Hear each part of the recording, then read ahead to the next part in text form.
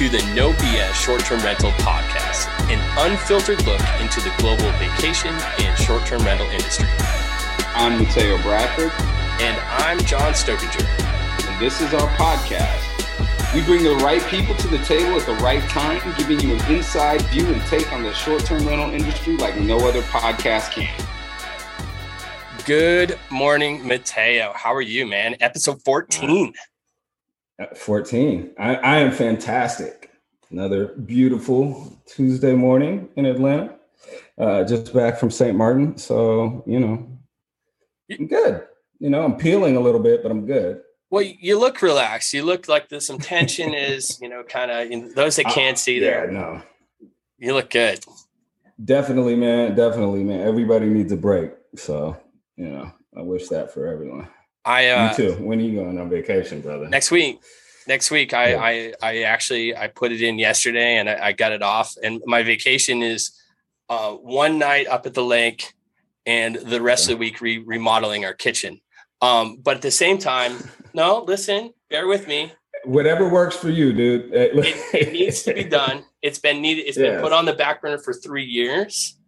And so it definitely needs to be done. And the other thing is I'm unplugging from work. The only thing that I'm doing next week is we're recording an episode of No BS on Tuesday morning to put out on Thursdays. That's it. That's my only obligation. I told my wife. No judgment, brother. However, you just take the time. Got to do it. Got to recharge. I had like 90 plus hours of PTO I got to use. So 40 are getting chugged off right now.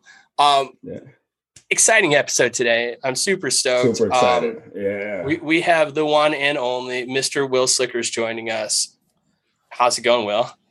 Oh, it's going great, John. Mateo, great to see you guys. It's hey, brother, excited welcome. to do one podcaster to another. I'm down to get into it with you guys. This is going to be fun. Awesome. So my assumption is that 99.9% of the people that are listening to our podcast know who you are. But for those who don't, and I'm going to just kind of go ahead and rattle off a couple of things, and let's go ahead and have Will kind of back up who he is and what he does. He is he is Slick Talk Live. He is Good Morning Hospitality. He is Recreation Rentals. He is a consultant. He in the hospitality space. And for those that don't know, he's prior military. Or are you still a reservist? Yeah. No, I actually got out October 24th, 2020. So I'm done. Thank you for your service, brother. Thank you, guys. Thank you, both of you as well. So tell us a little bit about yourself, Will. Yeah, it's a long story short, but I kind of accidentally got into the industry after a failed entrepreneurial journey of starting a chauffeur and party bus company in Spokane, Washington at, I think, a whopping 19 years old, right before Uber came in. And I remember picking up these guests at this 4-diamond Marriott property and was like, I'm going to work there.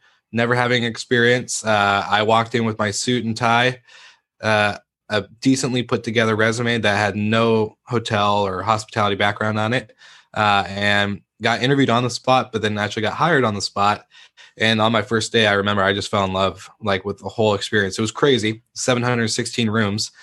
So having a line of 500 people to check in that day was a little nuts. But I think that journey gave me the greatest start I could have ever asked for. And from that point on, I've just been in love with vacation rentals and destinations, and of course podcasting, which was an accidental journey as well. But when you have a passion for something, I think it's really fun to see how people discover it, and the podcast was one way for me. So that's kind of like a little bit of a background. Long story short. That's awesome. I think that encapsulates you, man. Like that story. So don't let the smooth taste fool you, man. Will is a hustler, man. He gets it done. Look, I think I want to point out certain parts of that story, i.e. having no experience walking up. It takes guts. Like you got to be able to walk in there and know that you can compete and know that this is something that you're in. Like that's a drive. I think a lot of people, they miss that part of the story, right? They see the end. They see, the multiple podcasts, they see what you're doing, but that story for me is reflective of who you are. Like you mix it up. You don't do things the ordinary way, but you get in there, you get it done. And it's an extremely hard, amount of work that goes into that. And I don't think people see the background of that. If they really know you, then they probably get a glimpse of how hard you work. But you told me this morning, you got in the office at 5:30. How many people, really get into the office at 5:30, get in there, grind and get it done?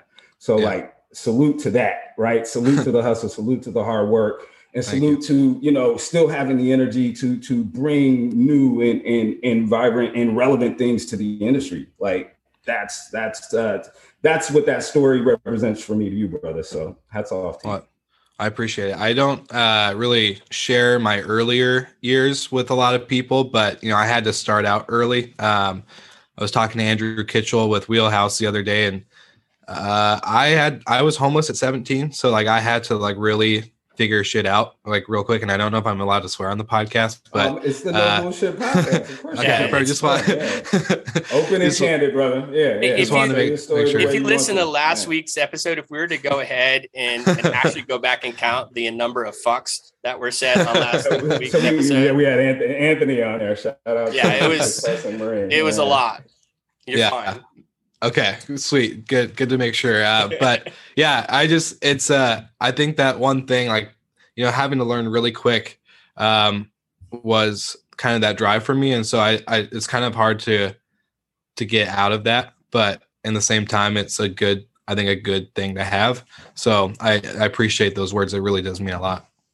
I mean, when Mateo and I, and those that listen to the podcast know our story, but we met on the, Mateo calls it the Carney circuit. I didn't create that, by the way. It is, we met in Gatlinburg doing, it was his first show. It was my first show in this space. I came from selling hardwood lumber. Previous to that, I was a heavy equipment operator. Previous to that, I was active Army, so we all kind of get here our own ways. And we met, we didn't really know anybody, and we're kind of, we just really hit it off really quick. But when we were talking about like, man, we bring this different thing to the space, truly, when I was having conversations with Mateo, I said, man, Will's killing it. I said, he's got a cool podcast.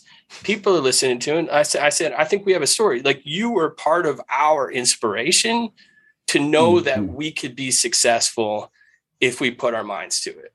And so I want you to know that, because like truly there's a handful of people where like, wow, they're successful. They're doing this, Heather Bear, all these people were like, man, like, wow. And we have a different story.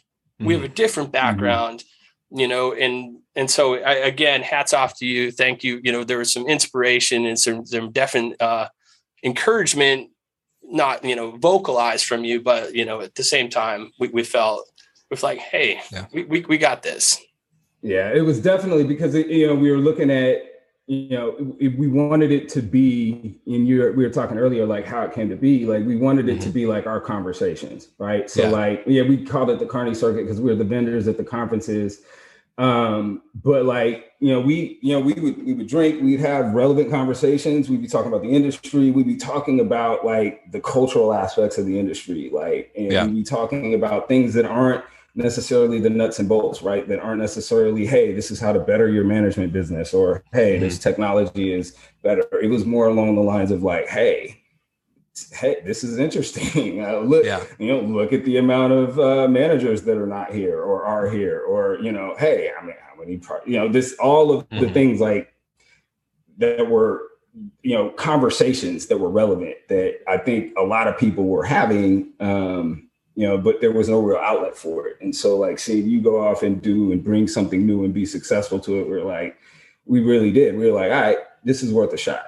And so it was definitely one of the catalysts, and John and I saying, fuck it, like, let's go for it, let's do it. But I mean, what do we have to lose, right? Like, 100%.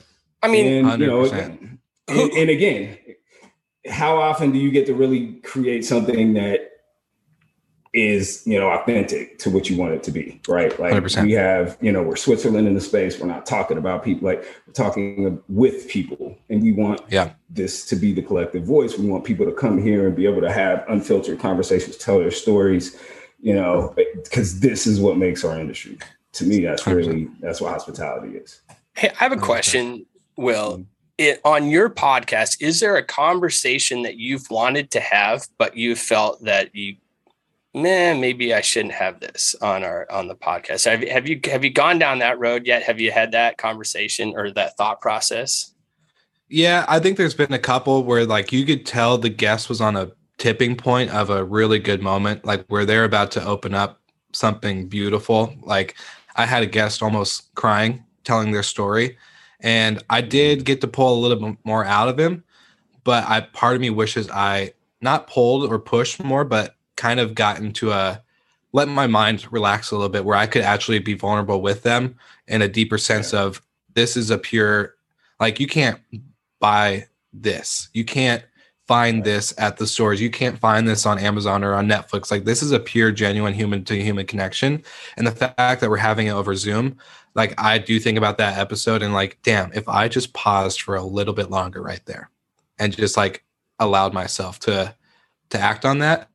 And I've talked about this a couple times before that we are, as humans, we encounter multiple times, hundreds, if not thousands of times a day where we're able to make a decision internally that we're thinking, whether it's something with someone in front of us or just even by ourselves in a room.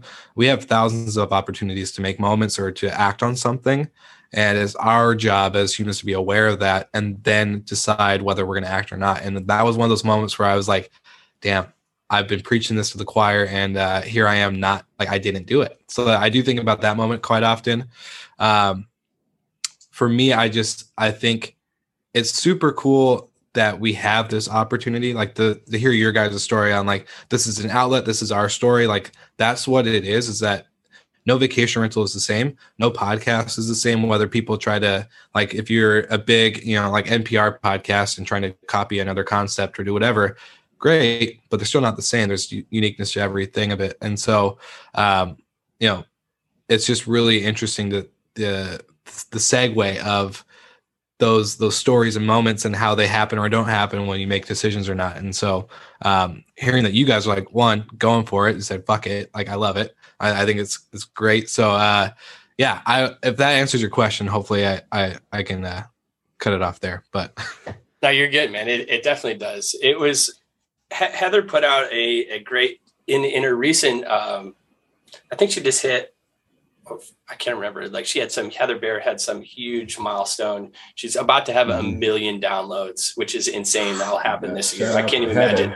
We hit 1,000. We're like, holy super shit. Dope. Congratulations. Yeah. That's dope. But Heather's dope. So she's done a good one for sure. She had this stat that and I read it in an article that she just put out or a social post that those that are starting a podcast, if you can do 7, it's, once you get past 7, it's going, it's in a consecutive, whether it be, every week, every other week or whatnot. Once you hit that 7th podcast, that 7th episode, whatever format you're doing, I think there was like a 95% chance of it continuing to be a success. It's those ones that do one episode here, they wait a month, they do another episode.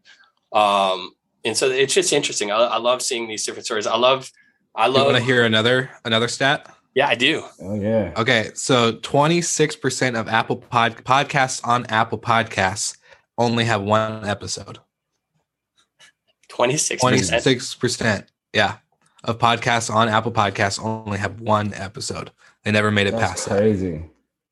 Crazy. My hardest thing I'm trying to figure out is like, I'm trying to get, and maybe I'll talk to you offline here because this isn't necessarily a great podcast conversation, but I'm trying to get in the right tier, in the right like column for searching. I'm thinking we're on like news and commentary, but there's like no real great, at least not that I've seen, travel, short-term rental focused, like checkbox. And maybe we could talk offline. Because I'm like, and like we show up great in the short-term rental space because it's in our title. But if I search vacation rental, way down the line, and because it's not on our title. So I don't know. We'll talk offline, but that's a different. yeah, definitely. No, the category on podcasts is definitely it's, I don't know who you guys host through, but it was hard even for me in the beginning creating a hospitality podcast focus, whether it's hotels, restaurants. Like, I'm not food and beverage. I'm not just lodging. I'm not just this. So it's like, where do you land? And for us, we just decided that business was kind of like a good category to start. And it's a very competitive category because you got Gary Vee, you got Tony Robbins, you got all these big players in that side. But that's the cool part about our industry is that, as a vertical of hospitality, short-term rentals, vacation rentals, whatever, it's still not mainstream. And until we're news and commentary, they got it's we're Buzzsprout, by the way. That's how it's done. Okay. That's cool. So, Will, so I think this is a good actually segue into something else I was excited to talk about today. The podcast is just one side of what you do, and again, you mentioned it earlier, man. Look, theory versus application, right? Management, right? Look, you like me. Look, I this hotel behind me, man, 18 rooms, crazy. Like, theory versus application is 100%. Insane, right? Like, it is a different world. And I think, I got a long theory on how the industry could, if it had more of a hands-on approach, would be able to serve itself better. I'll put it like that. 100%. Because it's one thing to be, coming from the vendor side, thinking and talking to managers and getting it from one perspective. And then the other, it's very different when you're up to your neck in it and it's real, right? And then you get a different perspective. So big news, of course, the elephant in the room is Vacasa, $4.5 billion SPAC valuation, IPO. A lot of money. Talking about it for a while. Wow. And look, shout out to, the founders, Cliff, Eric, those guys, the ones who really built, Vacasa, like that built it out of the mud. People forget, like, of course I'm from Portland, so I'm going to put it out there. Portland pushed company, but like they really built it out the mud, as they say, right? Like, and to see where it is today is impressive. So regardless of what people think or whatever, shout out to all of those and the community. Vacasa was a people company and had a lot of amazing people that really built that company. So shout out to all of those who had a hand in that. It's a huge accomplishment, regardless of what people think about it. But as a manager, what are your thoughts about, let's talk about, what does this mean for us? What does this mean for the industry? Is this just another horse race now? Like, well, talk about it. Because I've had the pleasure to meet Cliff. So Cliff Johnson, again, one of the founders of Vacasa, super inspirational guy. Like, I've looked up to him since I've gotten to like meet him via LinkedIn and all this other stuff. But, it's crazy because we all kind of predicted this, that Airbnb kind of started this whole trend of trying to go public, right? It was the first platform or the first kind of brand mainstream name to really get known and shown out to the world that vacation rentals, like Vrbo, it's been around way before Airbnb, but Airbnb really, I don't know how, they just knew how to build a really good brand that everybody, their mom, their grandma, your niece and nephew, everyone can use and get on and book. So they started this kind of trend of going public. And reading Cliff's post about, even though I've been removed from Vacasa for about 3 years and 5 months or whatever the date was, saying that we started out in our kitchen, in Eric's kitchen. We were we were cold calling owners. We were doing the hustle.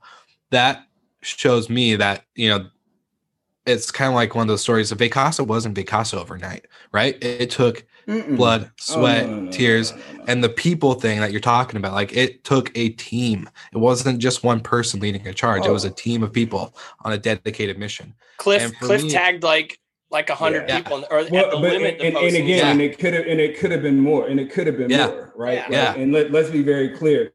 And that's what I want. That's what I think is important around all this. Is like 100%. That's what built Vacasa. they did it differently, and again, what it's, going to be. I mean, that's a huge conversation to have. Like when companies go public and become these corporate entities, they're not, it's changes, the Everything. organization. And you can talk to anyone that's been at Vacasa at any of their different periods in time, the culture changed as it does with scale, right? Like, and so we're going through it like now at TravelNet. We're scaling and the culture's changing. Not a negative thing, not necessarily always a positive thing either. It's a thing.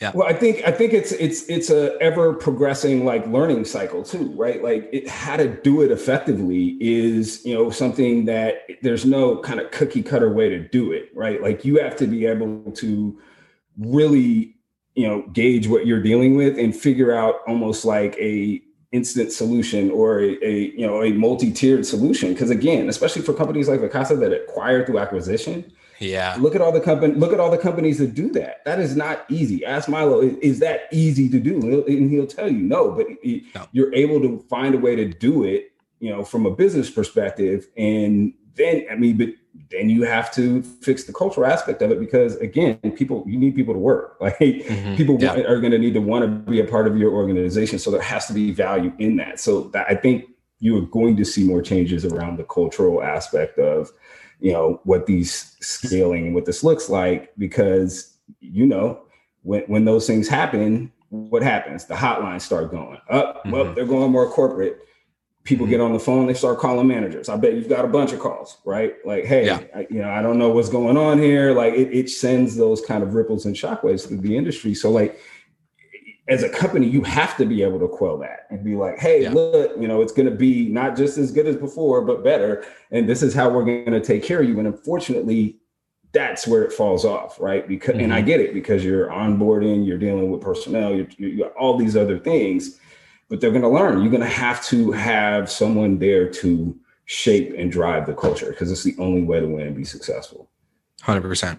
Yeah, I couldn't have said it better myself. And to your point that managers, we've gotten quite a few calls. We haven't signed any previous Vacasa owners, but we've gotten quite a few because, when, like you said, when the ripple effect does happen, it shifts the water in the sense of, direction of where the fish are going to go. And sometimes those fish get scared and they go off path. And, I think it's also kind of interesting to see, maybe, it's really the reason why I really like Cliff's story is because he's transparent about how they started and how they're ending in the sense of ending as going public. Like, I don't know really else what the next tier is other than going public. But that this is a really good example for managers like myself, for managers that are coming in, managers that already have a really good, strong portfolio, whatever that may be. This is a really good example of that. This does happen. Like this is an example, and kind of like how you guys were talking about the podcast, like, all right, we see all these other podcasters, like they're doing it, we can too. And so I think that's where our industry becomes really unique, is an encouraging space for people to say, fuck it. Like, I don't care that there's risk. I don't care that it's going to take me 80, 90, 100 hours to build this. I'm going to build it, because when you really do love something that much, where you're cold calling owners at your kitchen table with all these handwritten letters and sending them out and doing this and doing that, there's a lot of moving pieces, but then you get to that scale, there's a lot more moving pieces, and it kind of gets easier, but it gets harder. And then, at the end of the day, you're able to sit down with a microphone in front of you asking, how did you do it? So that's where it's really, really cool. I couldn't agree more. And the interesting thing too about Vacasa is, and any company, they started out just like anybody else. And exactly, you said, there's no difference. There's nothing. There's special things about Vacasa because there's that synergy and there's that. But I can name 100 different companies that started off on a dining room table, cold calling and doing different things. That's how, TravelNet started. That's how, all these companies started off that way. It's that dynamic and where you take it from there. And it should it should ooze optimism to anyone out there that's like, hey, I can do this. We could do this. Hey, we got right now, what do we got? We got 60 units. We're in this market. We're growing to this market. We have 10 units. We want to expand in this neighborhood here. We really want to go ahead and let's invest in this development. There's so much opportunity. and they're really no different than Vacasa 100%. 10 years ago, 15 years ago, whatever. Like this, it's just the vision. It's leadership. I mean, there is a ton of differences, but they start the same way. Yeah. No, I agree. I think 100%. I agree with that. Yeah, I think I agree with that. But then, there's always a pivot point, because look, you look at you look at the people who, what do you want to be, right? Also, like, you have to think of, there are managers that are okay being medium to small size managers. Mm-hmm. Like it works for them, right? Like, they're not trying to be Vacasa. They're not trying to be, V-Trips. They're not trying to be the big boys in the game that are actively acquiring. And, they're happy with their businesses. They're good with the attrition. Again, they can fire owners that they don't want, and then they market and scale as they want to. And I think that's an overlooked dynamic too. Like let's have a conversation 100%. Of what is the business. Like, not everybody's trying to build up a company to go public and IPO. What about building just a sustainable, profitable management company? That it's a legacy family business. Like, you know, absolutely. Joe Williams and Jonathan Williams and Carol and them. Like, you look at companies like that I think that's a missing part of the conversation. Like, these businesses are not any less valuable because they're not trying to go public. Like, they are 100%. Well, I was just having this conversation with Matt from Explory, was saying, like, we're talking about what is scale, right? Like, how do you know if this is scalable, right? And it's like, well, I compared it to like multifamily and single family, and then Brian, his other co-host for their podcast, for the Guest X, was going, well, it's like, well, I know a manager that only keeps 100 properties, but he's circling out quality. So his lowest quality property, he cuts them if he wants to he has the opportunity to get another property, adds that new quality property, and he's just keeping a cycle of 100 quality top tier properties and repeating that process. And I think self-awareness in this whole thing, for you guys doing a podcast, for anyone starting a management company, for anyone starting to develop a tech software or ITO device or whatever it may be, like, it takes self-awareness. Like, how do you want this to be?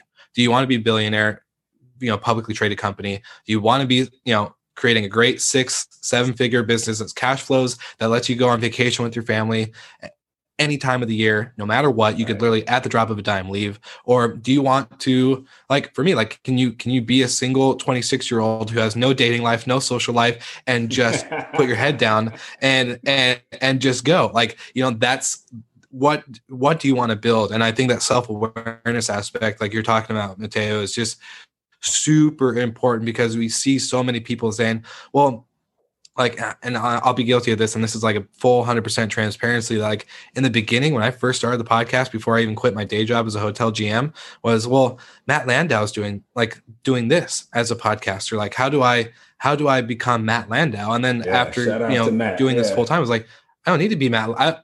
I love Matt. I love him as a human. I love him as a podcaster. But then I had this moment in 2020. It's like, I don't need to be Matt Landau. Like, I can look up to him and learn from him and be a comrade with him, but I don't need to be him. Like, I need to create. I need to be okay with what I'm building for my own personal journey. So having that opportunity to be fully self-aware of what we're doing, whether it's anything, and I don't care what sector of hospitality or the business, it's really key. Like, I get fired up over that stuff. It's really good. Yeah. No, I get definitely shout out to Matt. Now, he was definitely a pioneer, and 100%. Another super creative, right? Like, Matt is innovative and creative, and brings fresh new perspective that's really valuable. Great storyteller. To property managers. Storyteller. Great storyteller for sure. Yeah. And he's always got a camera crew. He's always got a crew. Whenever that's what I love about Matt. Like, he's rolling with a production crew. Like, he's on production, like, on the spot. So I love it. Good stuff. So good. Yeah. Him and Milo, like, oh, Milo can't not have a camera following around.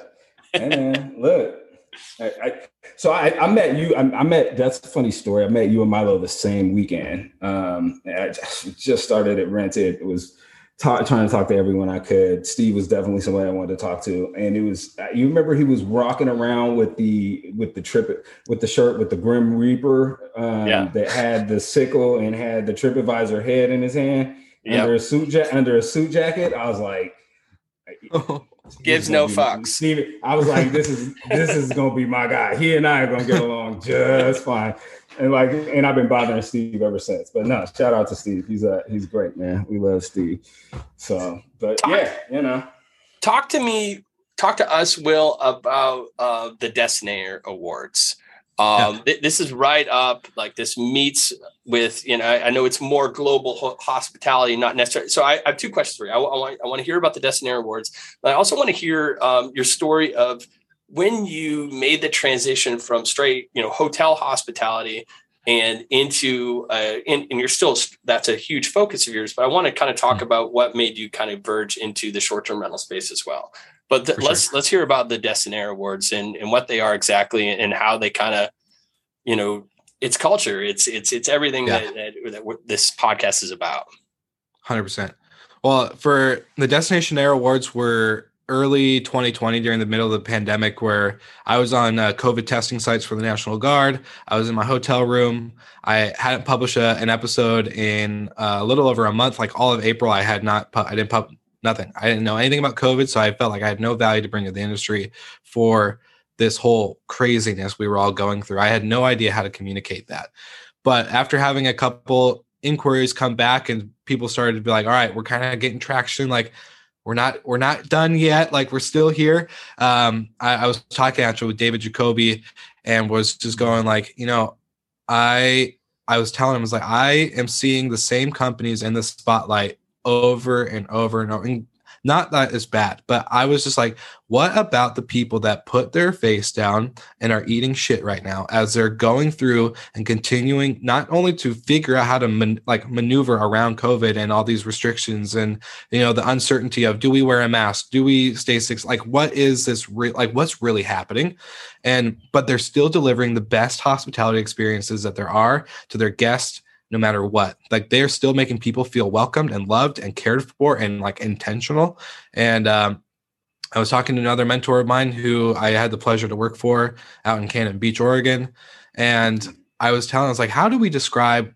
I had this like really, like I was almost in tears. I was like, how do I describe this feeling like of just like wanting to, I don't even know how to word it, but he was just like, you and I are wired to create remarkable experiences that are anticipated and shared. Mm-hmm. And that hit me because I was like, everyone else that's out there serving right now, their guests, their team, their owners, whoever, like they're the wired to create. Like they're the ones that haven't given up. They're the ones that really want to like make this work, whether it's, whether it's the end of the world or not. And so coming up with the concept, I was sitting down in my hotel room after that conversation with David Jacoby and my mentor, and was just like writing down pen and paper. And I saw something about like millionaire or something on the news. And I was like, and kind of playing with the word, create a destination there with the concept of that to be a destination there, you're wired to create remarkable experiences that are anticipated and shared. And so got everyone I knew together. It's like, hey, this is a free thing. If you can donate stuff, like whether it was guidebooks or consulting or, whatever, I don't care. We would love to have you be a part of this and nominate your clients, your people that use your noise aware devices or your Breezeway software backend, whatever it may be. Like, come together and let's do it. And so we did, and we had over 60 nominations around the world, from like South Africa to Italy to Spain and France and all over the US, and just seeing people nominate their coworkers or colleagues that they aren't able to see in person. They're all like hundreds, if not thousands of miles away. Like, it's crazy to see the community come together. And so the Destination Awards are that. And this year we're doing quarterly nominations on the website just to keep it going. Cause in 2022, we're actually going to be September this year, we're going to be announcing the in-person event happening in 2022 in collaboration with another event that's actually coming to the US. So I'm really excited. Just let the cat out of the bag a little bit, by the way. A little bit, but not yet. We'll save we're happy to help build that anticipation, brother. You heard it here first. Right. Man, thank you for seriously. I just wanted to give you guys a golden nugget. Hey, man, thank you. We appreciate that. Yeah. So that's the Destination Air Awards in a nutshell.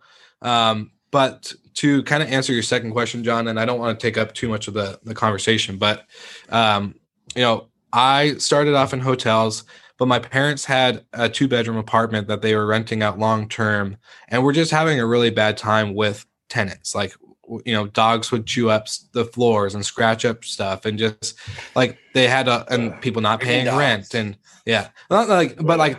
the dogs are great, but like if you have a bad owner, you're gonna have bad behavior, right? So, I just had to up my pet fee on the hotel. We are pet dog friendly, but people don't understand. Like it's very bad, and then it affects your ability to clean and affects and it goes on downhill. People don't understand. Like it's not as easy as just saying, "Oh, we accept dogs." Well, and the first impression when a guest walks in and sees scratched up, what do you call it? I'm looking at it right now. They have floorboards and all the other stuff. Like it just isn't a good look. But anyway, so they were going through bad like renters, and this was like when Airbnb was still kind of like just kind of happening, where people were doing like the spare bedroom type listings and stuff. And they're like, "Hey, can you help us set up an Airbnb?" And I was like, as a hotel guy, I was like, hell yeah, this is like a 1-room hotel. This is super easy. I can come up with all the great policies and processes for you. And it was a kind of fun little outlet. And as time went on, I became a hotel manager out on the Oregon coast, and we were killing our numbers. We were getting like the greatest team ever. Started becoming the #1 property in our destination, and it was just really cool. But on the back end, I had my parents' vacation rental that I was helping them with. Then I had met an amazing guest who was actually a local vacation rental operator in my hometown, who I was like, oh my gosh, this is so cool. I have to interview you. And after a while, we collaborated, and we're like, hey, let's start a management company. Let's get luxury properties like castles and mansions and all that stuff. So we did.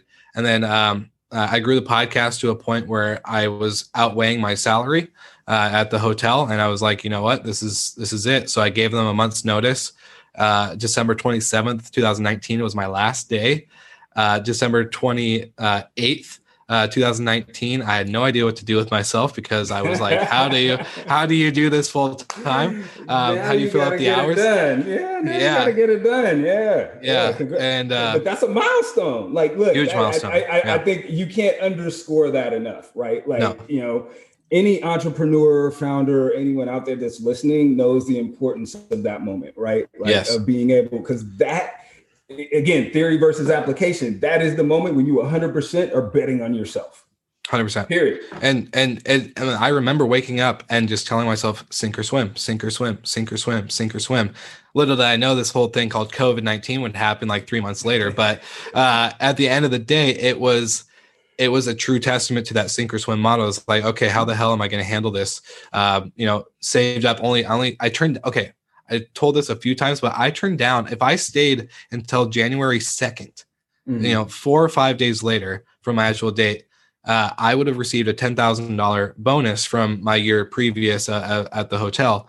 And my boss was like, when I gave my notice, she goes, don't you want to stay to get your bonus? And she was like, just stay till the end of January to make sure you get that. And I was like, if I stay one more day after the 27th, I will end up probably jumping off a bridge. Like, I need to get out. I need to go. This is it. And I walked away from 10 grand that I could have definitely used in the beginning, but it was a true thing of like, when it's really inside of you, like when you're really hungry, you have to be that person that is the hungriest person in the room, and you don't care. Nothing's going to get in your way.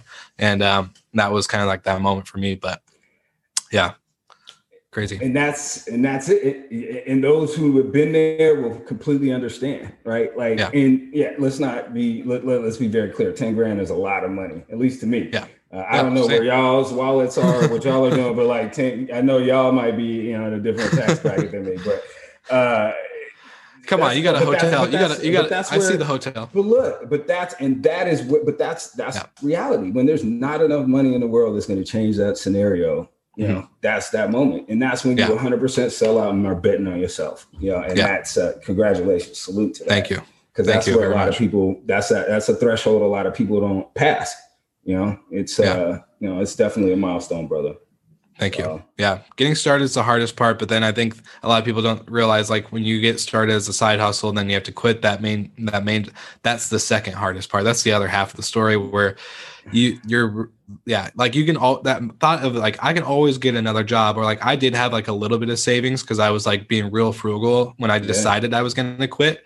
I remember because I like quit smoking, I quit drinking, I quit doing all this other stuff that like from the military I picked up, and I was like, all right, I'm quitting all these bad habits. And that was in September. And then in December, I made that decision. But, I definitely think like at that time, like $10,000 was a lot for me to walk away from to do. So yeah, it's interesting to see where it's at now, but yeah, it's fun stuff. No, only 4 days, man. It's only 4 days. Look, and hats off, because like, people, the only thing that I can compare that to is like actors, right? Like that get paid from like job to job, right? Like my boys who are actors, they have to more frequently than other people, because every time they're unemployed after every job, right? Like it's a true entrepreneurial, lifestyle where it's 100% on you. And it's why it's not easy. It's why everyone can't do it and doesn't want to do it. So exactly. Yeah. Well, I don't think I don't know if you guys have another question or anything, but I ended up actually going through COVID with that company. I actually got out in November of 2020 due to just the way things were. The partnerships were changing, and was like, I'm going to focus on the podcast full time, even though I was already doing that, but like, I'm going to really focus, like not having a paycheck and not having any income come in for 8 months. I was like, you know what? Like, why not? Like I've already made it 8 months with no money. So let's just go.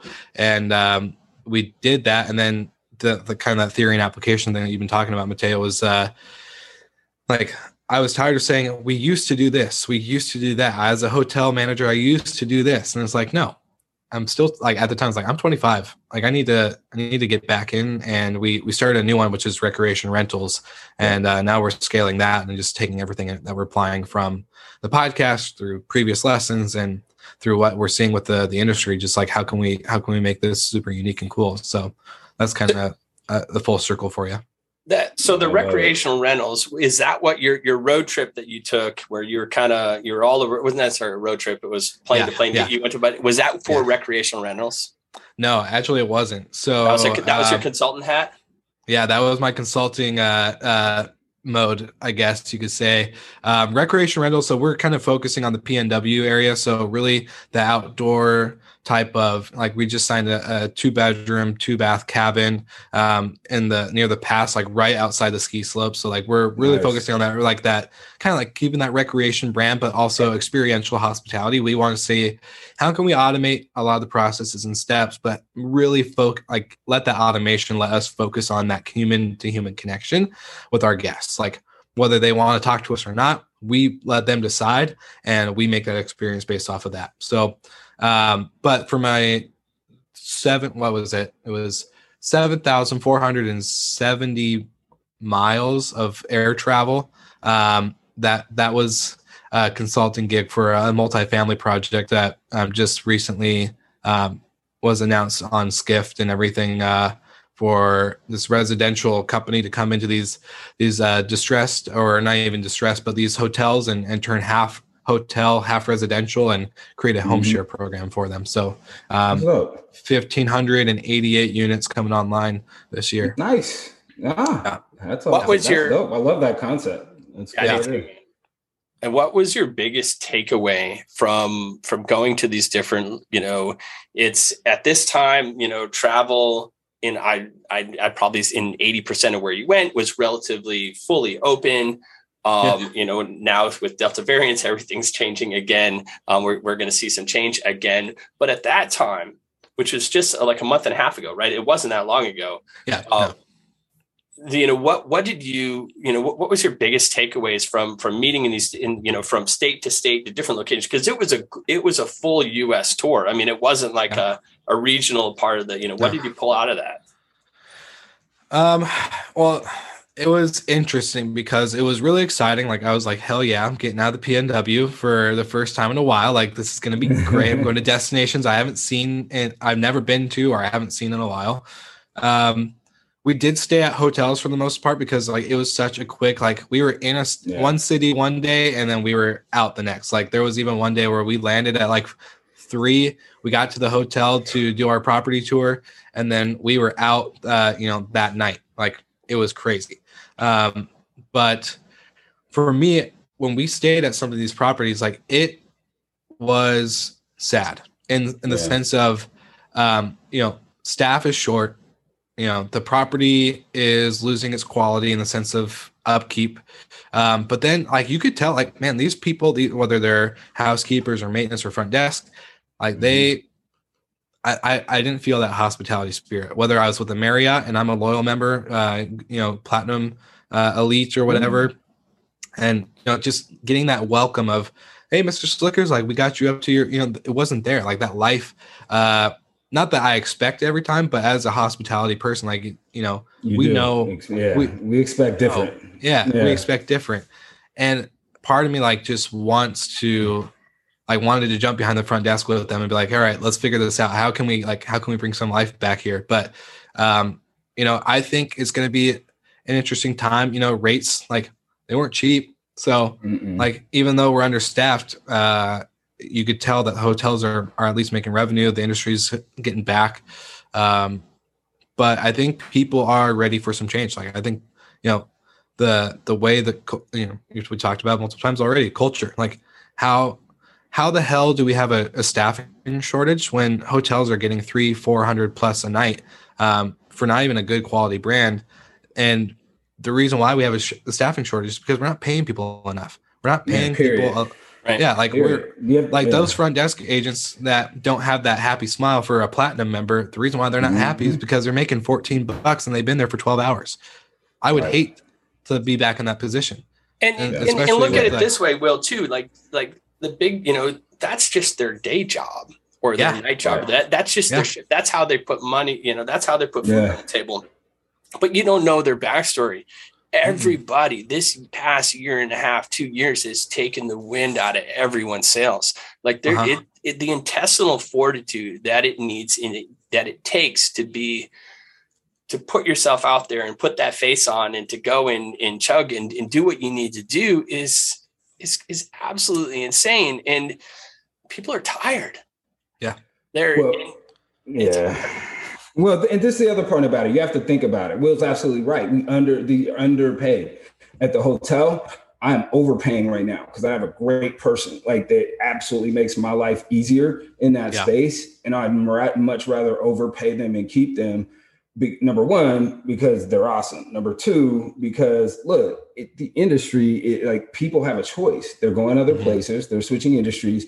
You have to think about what this says about how much we're paying people. If the amount the government was giving them to stay home, and it was not a lot, is suffice it for them to be able to stay where they are. And maybe they weren't paying rent. I don't know, whatever people's situations are, but we are not seeing, we're seeing people either go to different industries and other places or stay home.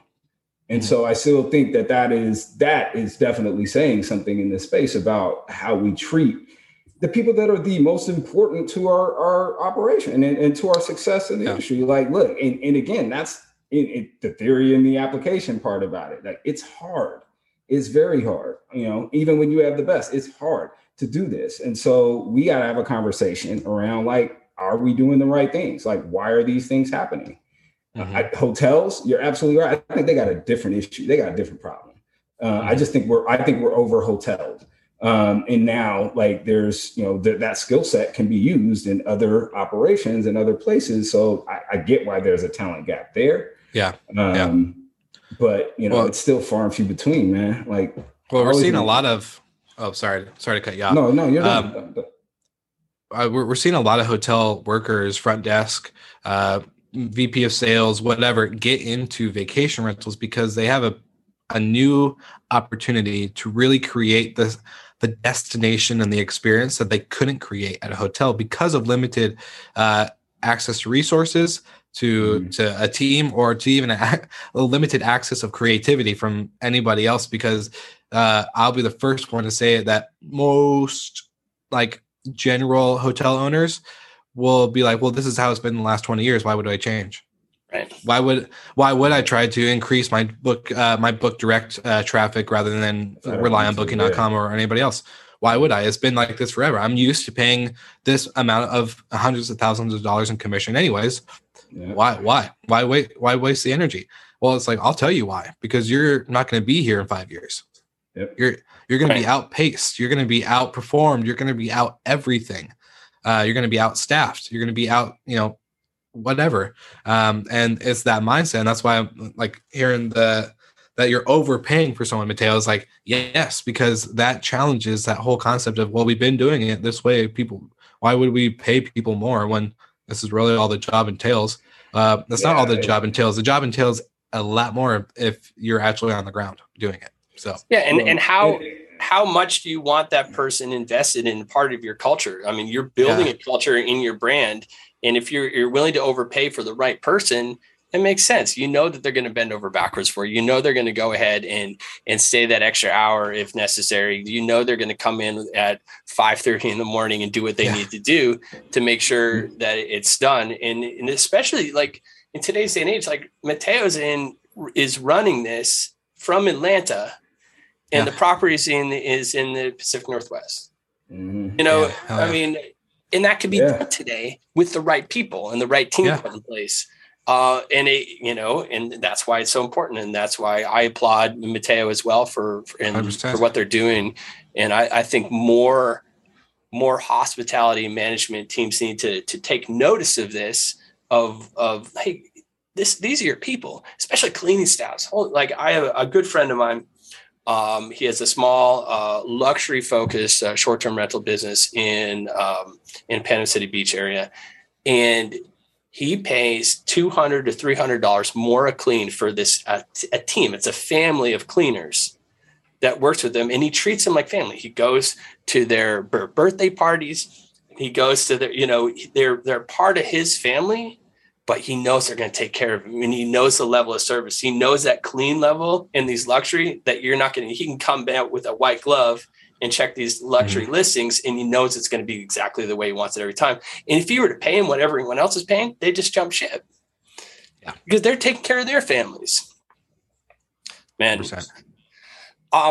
It's been a great show. I'm so glad you joined us. I could talk for 2 hours with you, 3 or 4 hours. I love that you joined us today in the No Bullshit Short-Term Rental Podcast, episode 14. We'll definitely have you back, brother. This is fun. So we're talking to you, man. Where are you going to? Are you going to any? Speaking of Carney, back to the Carney circuit. Are you going to be at any of the national shows this year at all? Are you going to Darm in a couple of weeks? Are you going to be at Verma?